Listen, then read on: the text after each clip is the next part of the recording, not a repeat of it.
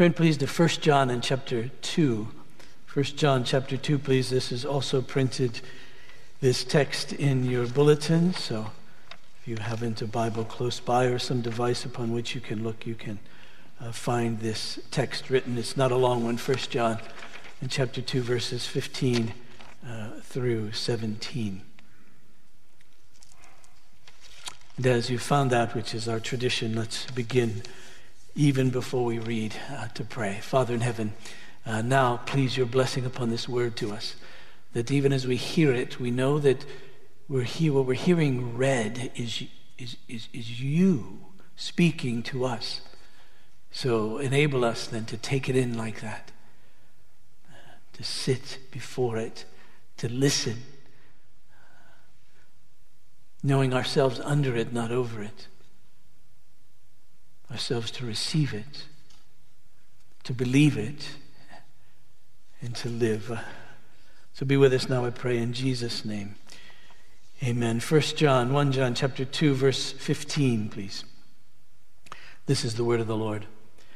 Do not love the world or the things in the world. If anyone loves the world, the love of the Father is not in him.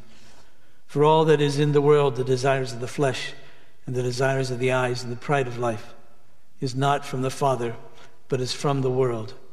And the world is passing away with its desires. But whoever does the will of God abides forever. And then together we say, the grass withers and the flower falls, but the word of the Lord remains forever. And what I'd like to do, if God will help me, is to take up this passage in two parts, really four, since each sermon these days is divided into two each Sunday. But to take just one thought today and then finish next week. You might think this is only 3 verses. Why can't you do it all in one time period? And I probably could.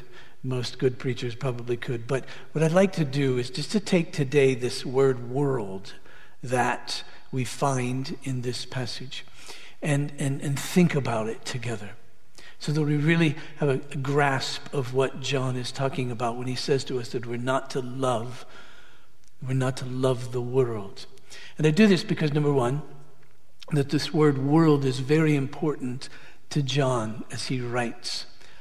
He uses it 6 times just in these 3 verses. He uses it 24 times in just this little epistle.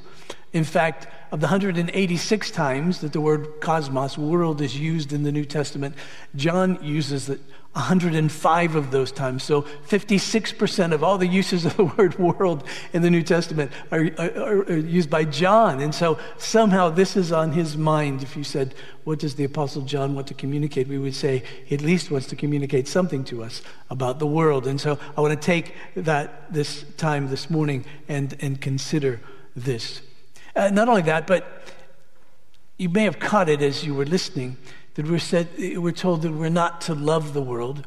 And yet perhaps in your mind is that very important verse to us of John chapter 3, verse 16, that God so loved the world that he gave his only son.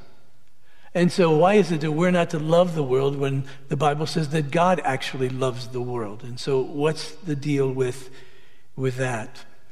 And not only that, we see that John gives us a grave warning here about the world and our love for it.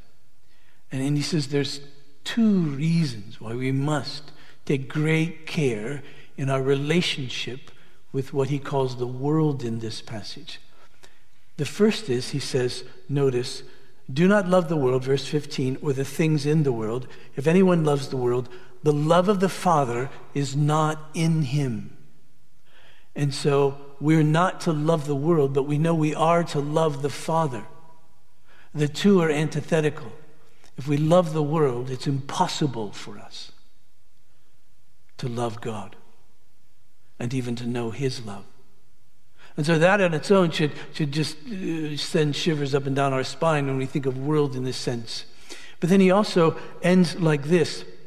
And he says, verse 17, and the world is passing away along with its desires. So you see, if we put our eggs in the basket of the world, we'll lose everything. Even the desires that we have will not be satisfied. They'll never be satisfied if our desires are for what the world, as John lays it out in this passage, has. But then he goes on to say, but whoever does the will of God abides forever. And so we know that if we do the will of God, which is really equal to loving God, if you love the world, you do the will of the world. If you love God, you do the will of God. But we know the one who loves God, who does the will of God, then abides forever. So we cast our lot with God and loving him and doing his will, then that goes on for all eternity. If we cast our lot with the world, it passes away. So John says, church, sit up and take notice. Really, really don't love the world. So the question then is, what does the world mean here? Well, we find as we read through the scripture, particularly the New Testament, that we find the word world means different things in different contexts. Shouldn't surprise us. Words that we use on a daily mean something different in a different context. It's not unlike me to say I love chocolate and I love my wife. But I mustn't ever confuse what I mean by love in either of those in those ways. Well, when our son was young, he liked that comic strip Calvin and Hobbes. I don't even know if it's being written today, but for birthday, Christmases, we'd often buy him these little books of Calvin and Hobbes and read through them together. And one of the ones that I remember that I liked, Calvin was a little boy with a big imagination. And one of the ones that I liked is that Calvin was imagining himself as a fighter pilot. Actually, not that. As a gunner on a fighter plane.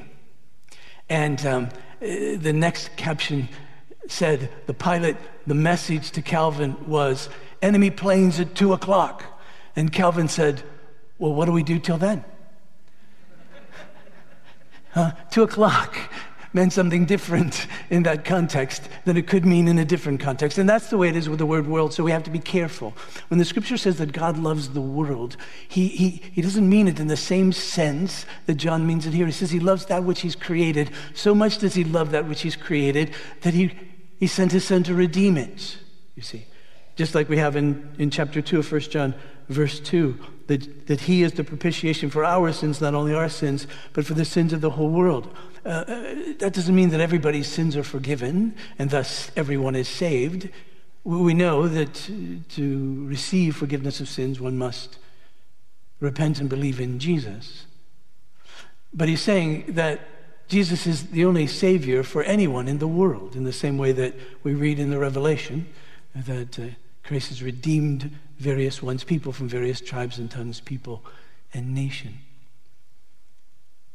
So there is this sense of the world, as Psalm 24 has it, that the earth is the Lord's and the fullness thereof, the world and all therein.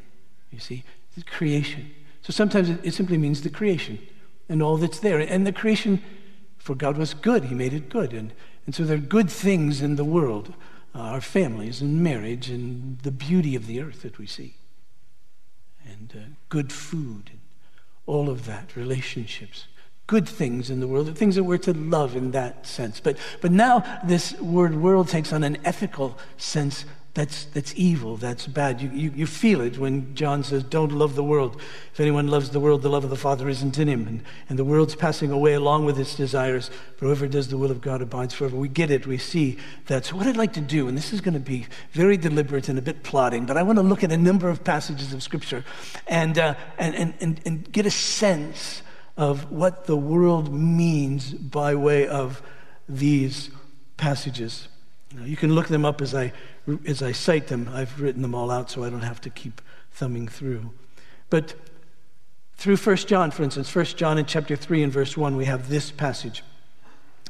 He writes, see what kind of love the Father has given to us, that we should be called children of God, and so we are. The reason why the world does not know us is that it did not know him. So all of a sudden we see this difference. We realize that the world doesn't even know us because the world doesn't know Jesus. I don't know about it in your life, but sometimes you know someone, there's something so pervasive about them that if you don't know that, you don't know them. It might be something they like to eat. It might be a place they like to go. It might be an experience that they've had. It might be a sport that they like, or a hobby, or a book, or an idea, whatever it is. If you don't know that about them, you really don't know them. And we know, you know this, that our identity is Christ as Christians. And you know, perhaps you have this frustration with people in your life who know you, but they don't, because they don't really understand. They really don't know about Christ and your relationship with him. And so the world, as John describes it, that we're not to love doesn't know us because the world doesn't know him. John in his gospel wrote this in chapter 1, verse 10. He said, he, that is Jesus, was in the world, and the world was made through him, yet the world didn't know him. He came to his own, and his own people did not receive him, that is, to Israel.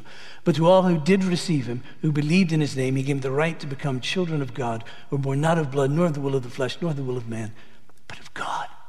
You see, we know him. The world doesn't know him. Then in chapter 3 of 1 John, verse 13, just this one sentence, John writes, do not be surprised, brothers and sisters, that the world hates you. It isn't that the world simply doesn't know us because they don't know Christ, but the world hates us. And the reason the world hates us, this world, is because of Christ. Jesus put it like this. We have it in John's Gospel, chapter 15, verse 8. If the world hates you, know that it hated me before it hated you. This is Jesus speaking. If you were of the world would love you as its own. But because you're not of the world, but I chose you out of the world, therefore the world hates you. Remember the word that I said to you, a servant is not greater than his master. If they persecuted me, they'll also persecute you. If they kept my word, they'll also keep yours. But all these things they will do to you on account of my name, because they do not know him who sent me. You see all of this, and you might say, well, but I don't experience this really. It doesn't seem like I experience this on a daily basis. There's this world that's against me all the time, that doesn't know me, that hates me, that wants to persecute me and all that. I don't feel that all the time. And that's true, we don't. By the blessing of God, I suppose, in one way. But in another way, John says, but I want you to know that it's there. I want you to know that there's something the Bible calls the world that is against us and that stands against us because it stands over against Christ. John 17, verses 14 through 18, Jesus' prayer. He says, I've given them your word, and the world has hated them because they're not of the world, just as I'm not of the world. I don't ask you to take them out of the world, but you keep them from the evil one. They're not of the world, just as I'm not of the world. So sanctify them in the truth. Your word is truth. As you sent me into the world, so I have sent them into the world. This is the classic, be in the world. We're in the world, but not of it. Jesus doesn't say it quite that cleanly. He wasn't into t-shirts like we are. So we kind of clean it up a bit and put it like that. We're in it, but not of it. We're here, and Jesus said, not only am I going to leave you here, but I'm going to send you into it. So there's a mission involved. And so we realize that when you are being sent into the world, into this mission, this world doesn't know us because it doesn't know him. This world is against us because they're against him. Right? There's something, and that we're sent as a mission into it, but we're never to be of it. We're never to adopt its values, its priorities, its passions. There's something about it, this world, that isn't ours. Then in 1 John chapter 4, beloved, do not believe every spirit, but test the spirits to see whether they're from God. For many false prophets have gone out into the world. In other words, a prophet is one who speaks for another. And so the world has prophets. These prophets speak and teach and train for the world, whether they know it or not. They speak of the values of the world. They speak of the priorities of the world. They speak of the passions of the world. They speak of the ways of the world. They speak of the goals of the world, the promises of the world, and all of that. But they're false prophets, false in the sense they're not speaking for God. They're not speaking rightly about the things of God. They're not speaking rightly about the things of life. They're not speaking rightly about the things of eternity. And John's saying, you need to know this, church. That this world is, and you're in it. But never imbibe of it. In the same passage of 1 John chapter 4, John goes on by saying this. He says, by this you know the Spirit of God. Every spirit that confesses that Jesus has come in the flesh is from God. And every spirit that does not confess Jesus is not from God. This is the spirit of the Antichrist, which you heard was coming and now is in the world already. Now I know when you hear the word Antichrist, bells and whistles go off, especially in the days in which we live, because we're all thinking this is it. And I hope it is. But the spirit of Antichrist is the spirit of the false prophet, the spirit that comes on behalf of the world to say the things that are not true and to lead us into things that are not true because they're false as pertains to God. And John's saying this is already here. Now, later on in this chapter, we'll get into this in more detail. But that's what John is laying out for them now. And then in verse 4 of this passage, he says, little children, you're from God and have overcome them, for he who is in you is greater than he who is in the world.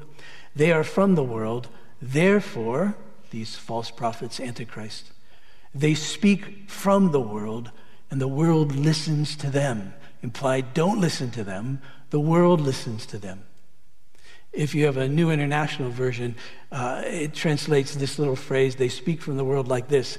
They speak from the viewpoint of the world. In other words, there's this mindset, there's this understanding, there's this viewpoint of how we're to live and what it means to live, what it means to flourish in the midst of the world in which we live.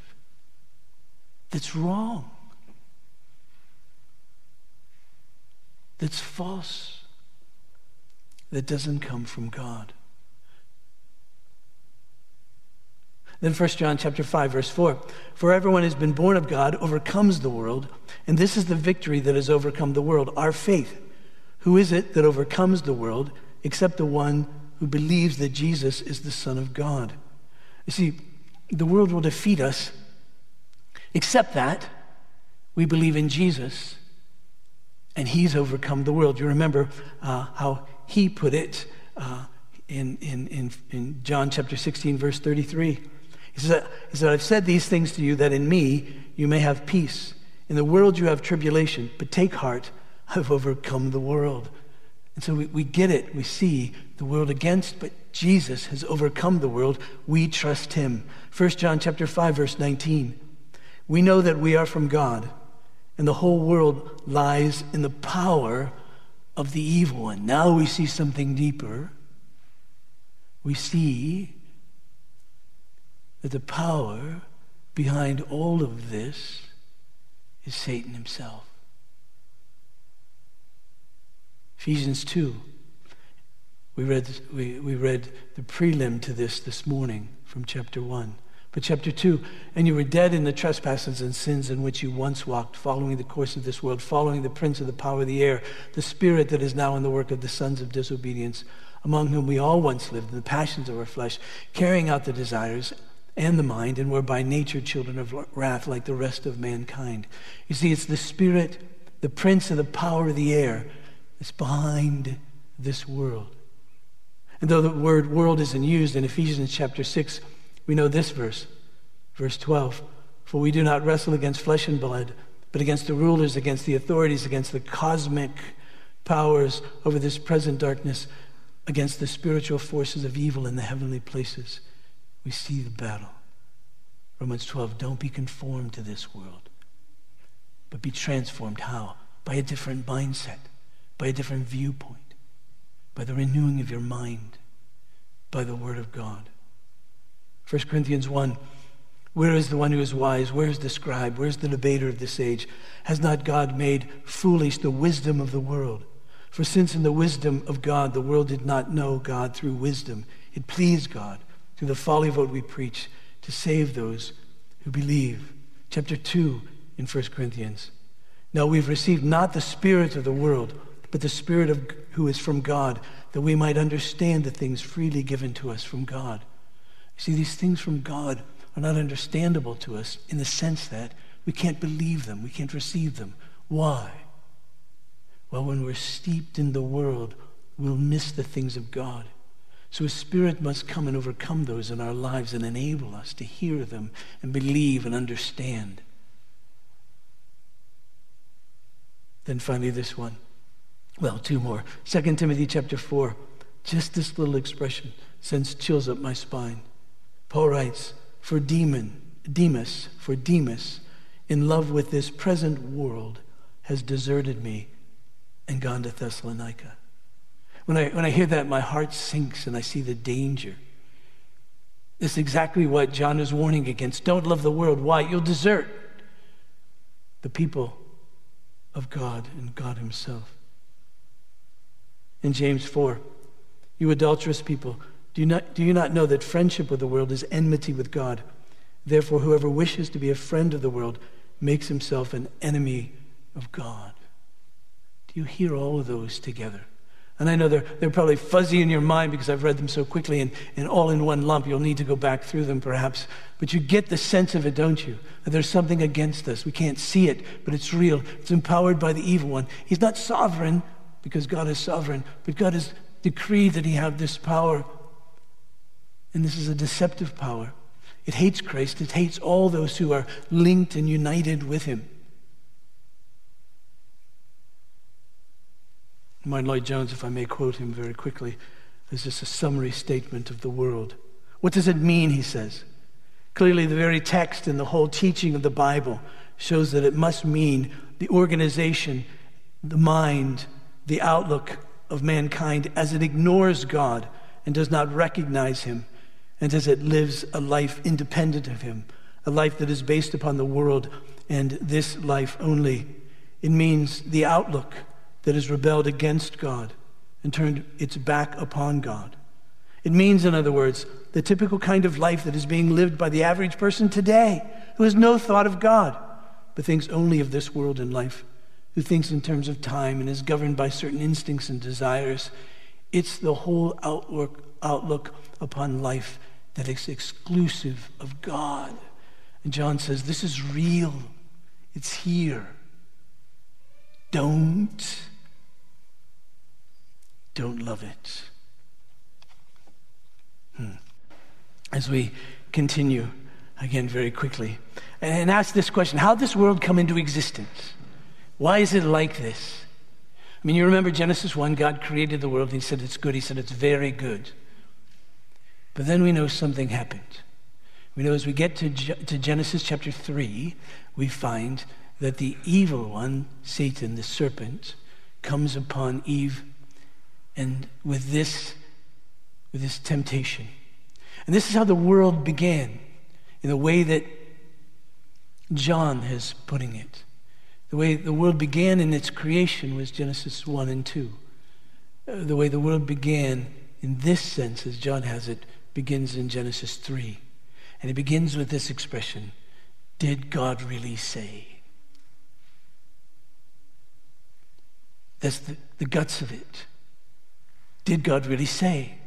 To put doubt in the minds, and then to begin with a whole separate then way of understanding life. And that comes not too much farther down Genesis 3. You can be as God. See, if you eat of this tree, what you're declaring, it isn't the fruit, it's the declaration.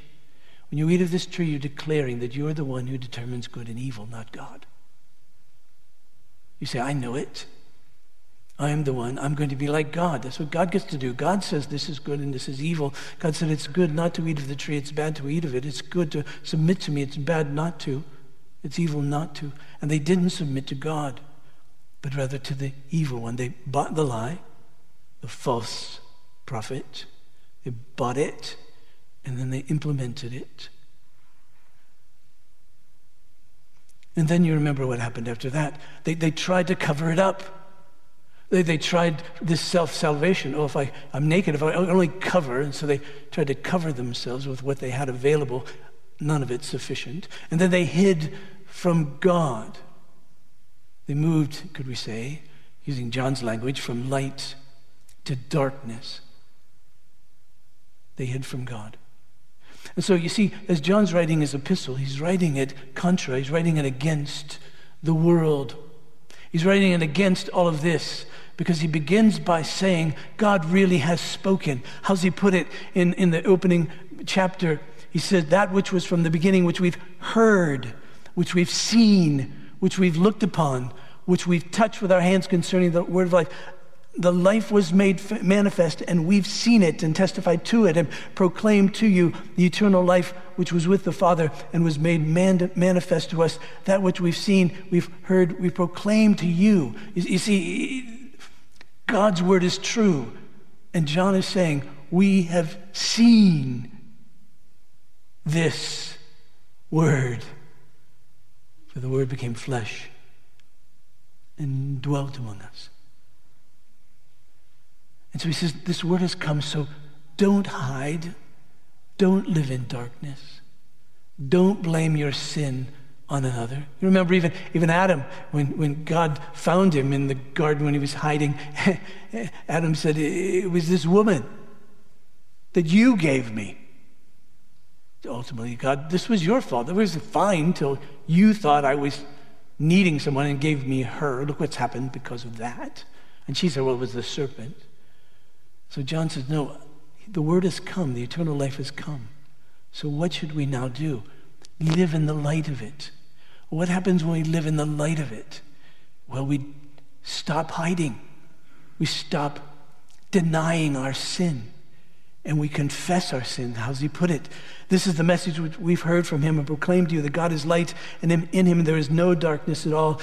If we say we have fellowship with him while we walk in darkness, we lie and do not practice the truth. But if we walk in the light as he is in the light, we have fellowship with one another, and the blood of Jesus cleanses us from all sin. If we say we have no sin, we deceive ourselves, and the truth isn't in us.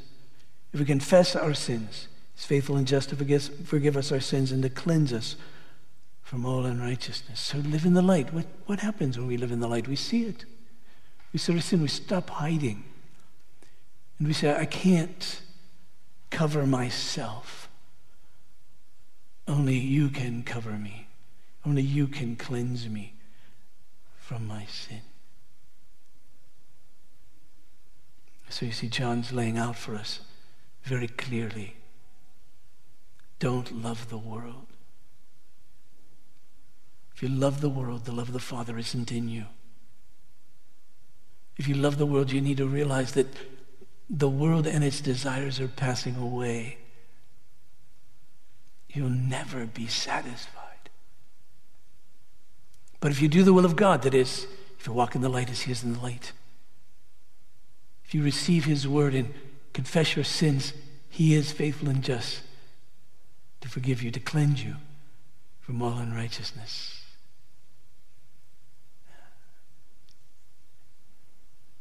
If you do the will of God, you'll abide forever. Let's pray. Father, please, I pray, in all these words this morning, that we get a deep, deep sense that there is danger in the world, danger in the sense that there is this evil against us, this viewpoint, this way of thinking, this way of understanding life, this way of living that's contrary to real life. And yet we swim in it, it seems. I mean, we're in it. Please, I pray, that none of it gets in us. We don't imbibe of it, we don't follow it, we don't listen to it. And its ways aren't our ways, its priorities aren't our priorities, its values aren't our values. Its understanding of how to flourish in life isn't our understanding about how we're to flourish in life, because we know that real life is only found, is only known in knowing Jesus and trusting in him. So please, I pray, strengthen our faith in these days in particular. Father, it's difficult now. We confess. Many of us have been disappointed in things that we've thought and things that we've said in these days, things that we've felt. Please forgive us. May we have the same grace for one another as that you have for us. Let us please walk together in fellowship. If we know that is really what pleases you, direct us, guide us, fill us, strengthen us, enable us to do that which is your will, that which is pleasing in your sight. And this I pray. In Jesus' name, amen. Please stand for the benediction. As I do, I remind you that there'll be elders available to pray. They'll be in the new narthex area off to my left, to your left as you leave the sanctuary, in that big space there. So if you have particular needs, please allow them to pray. Allow them to pray with and for you. May I just say, it's just good to see you. Good to be in this room together, even like this. And thanks for your cooperation and your fellowship. This is difficult, I know, for all of us. But I pray that at the end of the day, at the end of this time, our city will look back at us and say, look, they're still together. How'd that happen? And it will be because of Christ. And we can rejoice, I suspect, one day together in a big gathering here, all of us. Till then, love each other. Until then, long for it. The longing will make it even the more sweeter when it comes. Please receive this as God's benediction. Now may the God of peace, who brought again from the dead our Lord Jesus, that great shepherd of the sheep, through the blood of the eternal covenant, equip you with everything good for doing his will, working in us that which is well-pleasing in his sight, through Jesus Christ our Lord. And together let us sing. Praise God, from whom all blessings flow. Praise him, all creatures here below. Praise him above, ye heavenly hosts. Praise Father, Son,